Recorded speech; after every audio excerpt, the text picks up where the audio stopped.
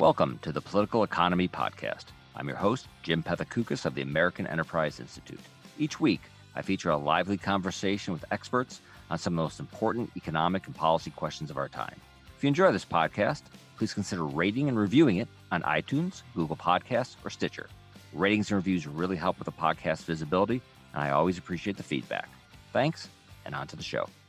In this episode of Political Economy, I sit down with economist Leah Boustan to explore the truth behind the prevailing narratives that surround America's immigration policy debates.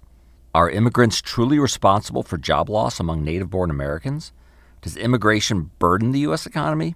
And do today's immigrants assimilate less rapidly than their predecessors? We'll delve into those questions and more.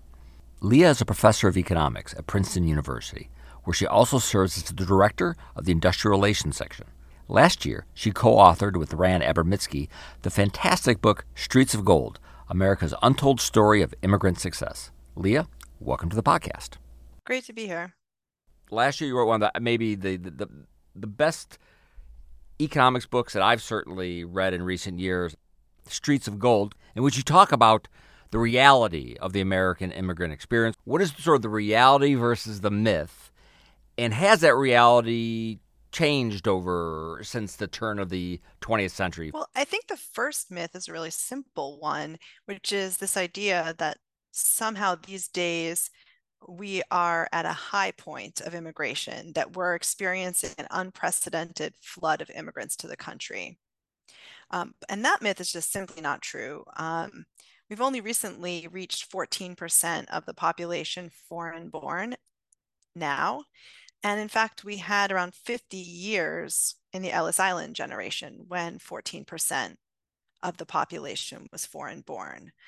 So if anything, we have 50 more years to go before we can claim the mantle of unprecedented flood of immigration. But, these days people are worried that immigrants are coming from different parts of the world. Historically, most of our immigrants came from Europe, and these days immigrants come from a very diverse set of countries, including countries in Latin America and in Asia, and people worry that immigrants won't do as well now that we're taking immigrants from around the world. And that part of the myth is not true either. I mean, I think one thing that's really important to remember is that immigrants themselves never really moved up the ladder all the way to complete parity with US born workers in their own careers in that first generation. And really, it's always been the kids of immigrants. We call them the second generation, people who were born in the US but had foreign born parents that experienced really dramatic upward mobility. And what floored us about the data is how similar the pace of upward mobility is for these children of immigrants today compared to the past. I think most people assume it's way worse. That in the past, either they moved up the ladder and started running a business, or the kids all became doctors, and it's not that way anymore. Exactly. And that was the view that I had before I started looking into the big data as well. I mean, I think, for those of us who went to high school here in the US, we have this very nostalgic, rosy story about Ellis Island immigrants. And then, you open the newspaper and you hear a very different story about immigrants today. But that's what we wanted to subject to the data. And what we find is that even for the children of immigrants from very poor sending countries, from Mexico, which is not as poor now as it used to be, from Central America, Nicaragua, El Salvador, Guatemala, we find that the children of immigrants from those countries are moving up from sort of the bottom part of the income distribution in childhood up to above the median and beyond in adulthood, and really at the same pace as children of Italian immigrants, Irish immigrants, Russian immigrants in the past. And so once I stared at those two patterns right side by side, I realized there's a lot more commonality in the immigrant experience now with the past. And so in a way, our view on the data is be optimistic and don't be worried. Immigrants today are making it here. What is the difference between immigrants who come from poorer countries versus immigrants who come from OECD countries or maybe higher income countries? Well, if you look at the earnings for immigrants when they first arrive, Uh, immigrants from richer countries certainly are doing better upon first arrival, and they're usually around neck and neck with the average for US born workers. There are some countries today where immigrants are doing even better than the US born when they first arrive. Some rich countries like Japan, but also some poor countries like India. And in that case, the immigrants that come from those poor countries are not at all the average person from India, but they're very positively selected to have high levels of education or come from wealthy backgrounds before they arrive. And then if you look at the initial earnings of immigrants from poorer countries, of course, those earnings are a lot lower. And they're lower than the US born as well. And if you think about it, if you're coming from a country where you don't even have the opportunity to go to high school, let alone finish high school, the set of jobs that you will be working in when you first arrive in the US is going to be manual work, could be gardening and landscaping, could be restaurant work or childcare, elder care. But that initial position is not destiny. It doesn't last. Immigrants themselves do experience earnings growth over their career, but especially what's going on is the children that are being raised by those poorer immigrants are reaching the average when they get into the labor force themselves. So even though they're coming from poor families, they, within one generation, really look just like the average US born kid.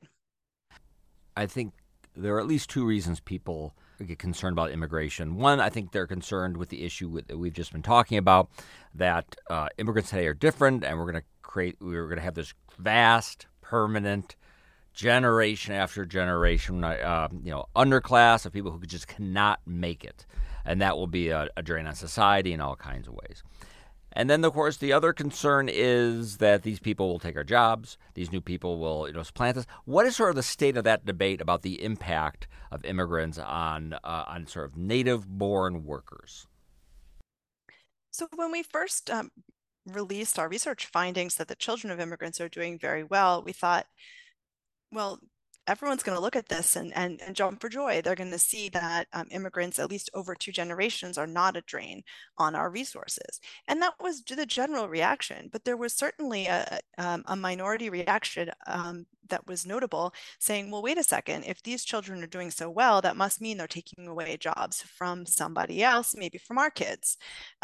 Doing too well. They're doing too well. So it's like if they weren't doing well, then we would worry that there was a drain on the welfare state. And if they were doing too well, then maybe they're taking jobs from somebody else. And we really can't learn about the effect of immigrants on US born workers from sort of aggregate patterns like this, because the assumption underlying that would be it's zero sum. If somebody is doing well, it must be that someone else is doing poorly, that we only have a given number of jobs to go around. But that's really not the way it works. I mean, immigrants are workers, but they're also consumers. So they demand products locally where they settle, and that could be a new house, that could be a teacher for their kids, and so on. And also immigrants create markets that really just wouldn't exist without immigrant workers there. And so if you think about going out to a nail salon to get your nails done rather than just painting your nails at home, I mean, that depends on how expensive it is to purchase that service. And so if you can get that service at a reasonable rate, then the salon industry will exist. And if not, it will just, dry up and disappear. So really, we have to take a look at what does the data say when immigrants arrive in a location? Do jobs increase for the US born, or are jobs taken away? And there's a wide spectrum of findings out there, but the vast majority of studies on that topic have found that when immigrants arrive in a location, if anything, job opportunities increase for the US born and not decrease.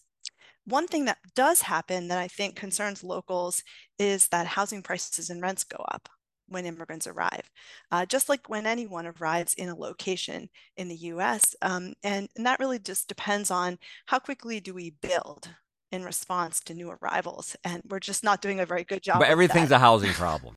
Everything comes back to that. One group that I often hear that does get hurt may be the people who are concerned about immigration don't really care about this, but people who themselves are recent immigrants versus new immigrants. Is it very clear cut there? Do those folks get hurt? I think that's really the only group that people have consistently found in the data are hurt when new immigrants arrive. It comes down to what workers are doing similar jobs to each other. You know, we consider those substitutable workers, and workers are doing jobs that kind of fit together or complement each other. And so, going back to this idea of nail salons, you know, if the very recent immigrants are the workers who are painting nails, then maybe another immigrant arrival will lead to some kind of job loss among recent immigrants. But if either longstanding immigrants or US born are, for example, the landlord who is renting out that nail salon, or someone who is selling insurance to that nail salon in order for the business to open, then those are groups that would be complementary workers, and those workers can benefit. You said 14% of the population foreign born. Is that the right way to put it? Right. I think the peak was like 15%, so we're close, but not only was it 15% or so, but it's 15% for a long period of time. What's the right number? How do you even begin as an economist to think about that?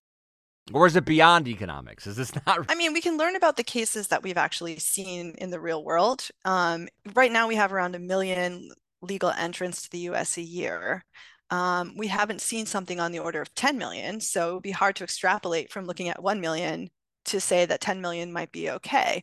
There are a couple of cases globally when there have been tremendously large inflows of immigration.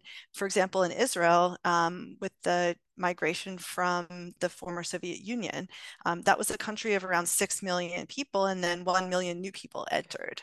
So, from the US perspective, that would be something like 30 million immigrants or so entering in a single period of time, just over the course of a couple of years. These days, we only have 1 million. So, going up to 30 would just seem crazy. You'd think, well, there must be so much disruption economically that would come from that. And yet, that's not what ended up happening in the case of Israel. Now, of course, there's a lot of details there. The immigrants that arrived from the former Soviet Union were pretty educated. They all received citizenship right away, and so they didn't face kind of legal barriers to work. They had some, you know, ethnic or cultural similarities with the people that they were joining. So it's not, we can't learn from that one case to say, well, it would work in other situations, but it is pretty intriguing that when there was a large inflow to a developed country like Israel, there wasn't the kind of dramatic economic collapse that some people might have predicted. With US data, you know, we're limited to cases where we're talking about, you know, marginal increases, like maybe, okay, we experimented with increasing the H-1B visa cap, which has been at 85,000 for 30 years. So we experimented for a couple of years to say, well, let's go up to 125,000 instead. And H-1B is a temporary resident visa that allows for high skilled inflow into usually tech or science. And there's might be some concern, well, okay, if we have more tech people coming from India, does that mean we'll have fewer tech jobs for US born? And there's a bit of debate in literature, but there are a number of studies now suggesting that you know, if anything, it looked like there was more patenting going on, expansion in some of these science and tech type firms, and if anything, maybe more jobs for US born scientists. So from all that we've seen in this literature, we could go up from the numbers we have today. I don't want to to speculate wildly beyond what we've actually seen in the data. But, for H-1B, we could certainly go up from 85,000 to 125. Maybe we could even go, double and go from 85, up to 170, and we would be okay, and we may even thrive. Um, we did a great event last year about Streets of Gold, and the one I remember getting one direct message from someone, and the criticism they had of the book is that we should have more immigrants, but we should be much, much more selective. That if we were more selective and we really focused on letting in higher educated people, that we could actually have more than 14%. If we made that was our immigration policy, to get as much kind of educated talent as possible. We're going to make it as easy as possible. Would you be for doing that, or do you think there's something to be gained from let's say, a broader definition of talent? Maybe your talent is in physics. Maybe your talent is you got a lot of hustle and you strive, and that's your talent. Well, I would be very supportive of, as we expand the number of slots of to new immigrants, expanding into higher skilled, higher tech immigrant entrants. But I wouldn't want to do that at the expense of our existing immigrant composition. So, if we have 1 million a year of legal entrants, and we fix that million and then say, well, we should use a larger portion of that million on the science and engineers, that does make me worried, because I think there's many sectors that for which there's high consumer demand. And just think about like hand-picked agriculture, for example, that would dry up in response. And so just, in the Trump administration 2017 RAISE Act, that was basically the proposal, was let's rebalance immigration towards the high skilled and cut the total number of slots. That's not something I'm supportive of. But if we're going to expand the number of slots, even if just marginally, we're at 1 million. So if we go up to 1,200,000 or 1,300,000, I could imagine saying the extra slots that we've added should go to science and tech, so that we can engage in global competition for talent. And if we don't allow in those extra high skilled immigrants, they're going to go to Canada. They might go to Germany. They might go to the UK. And so we would rather have those high skilled workers here. In sort of the aftermath of the book, did you do any talking with actual policymakers, and if so, what were those interactions like? One thing that really surprised us, surprised me and Ron, was how warm of an embrace we did receive for the book in DC from members of the center right, let's say, so AEI included. And we haven't really been much in touch with the center left. So we thought that this was a message that was going to be primarily of interest to establishment Democrats, and we haven't really heard much from them. So it seems like there's a lot of energy right now on trying to solve immigration issues among the center right. Unfortunately, it's a group that's not much in power.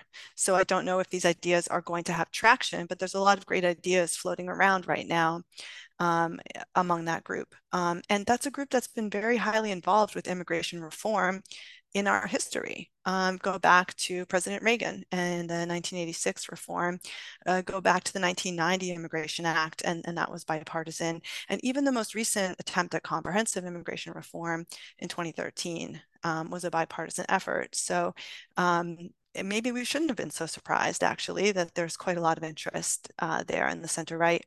But, among Democrats, I don't know. I mean, maybe it's an issue that they feel if we bring it up, then we're always playing defense. And we're always ending up talking about, crisis at the border, quote unquote. But I did see and was heartened by the fact that, for example, there's a recent bill that was just proposed to address the documented dreamers. And that's a group of young people who are brought to the US with their parents when their parents arrive as temporary workers, for example, on H-1B, and the parents are documented when they arrive, but then they're waiting in limbo to receive permanent residency. And if their children age out when they get to 18 and their parents still haven't received a green card, even though they're waiting in the green card queue, the children are at risk of deportation. So I was really pleased to see that there have been efforts to try to address that issue. And I think that that's an issue of strong bipartisan consensus. Yeah. With the time we have left, I want to talk about the automation issue because you wrote an interesting or co-wrote an interesting paper looking at the impact, I think, of automated machine tools based on economic history. What do I mean? Like, what do we know? What's the history been? What's the classic econ answer about automation taking jobs away? Well, first of all, robots and AI are only the latest in a long history of steps at automation. Um, we can go back to the beginning part of the 20th century with electrification and the assembly line, which was automating jobs that used to be porters, basically people moving product around factories by hand. And that was a very low skilled job. And that job disappeared with the assembly line, but the assembly line also generated new jobs, jobs that were slightly higher skilled and that involved design and product development and more white collar jobs in the manufacturing sector. And then if you flash forward to the time period that we've been studying, we've been looking at, as you said, the automation of machine tools. So these are tools like mechanical presses and boring machines and drills and lathes that used to be all operated by a hand machinist. If any of you who are listening have taken shop class, metal shop, which I did in 7th grade, you would have used exactly one of these machines.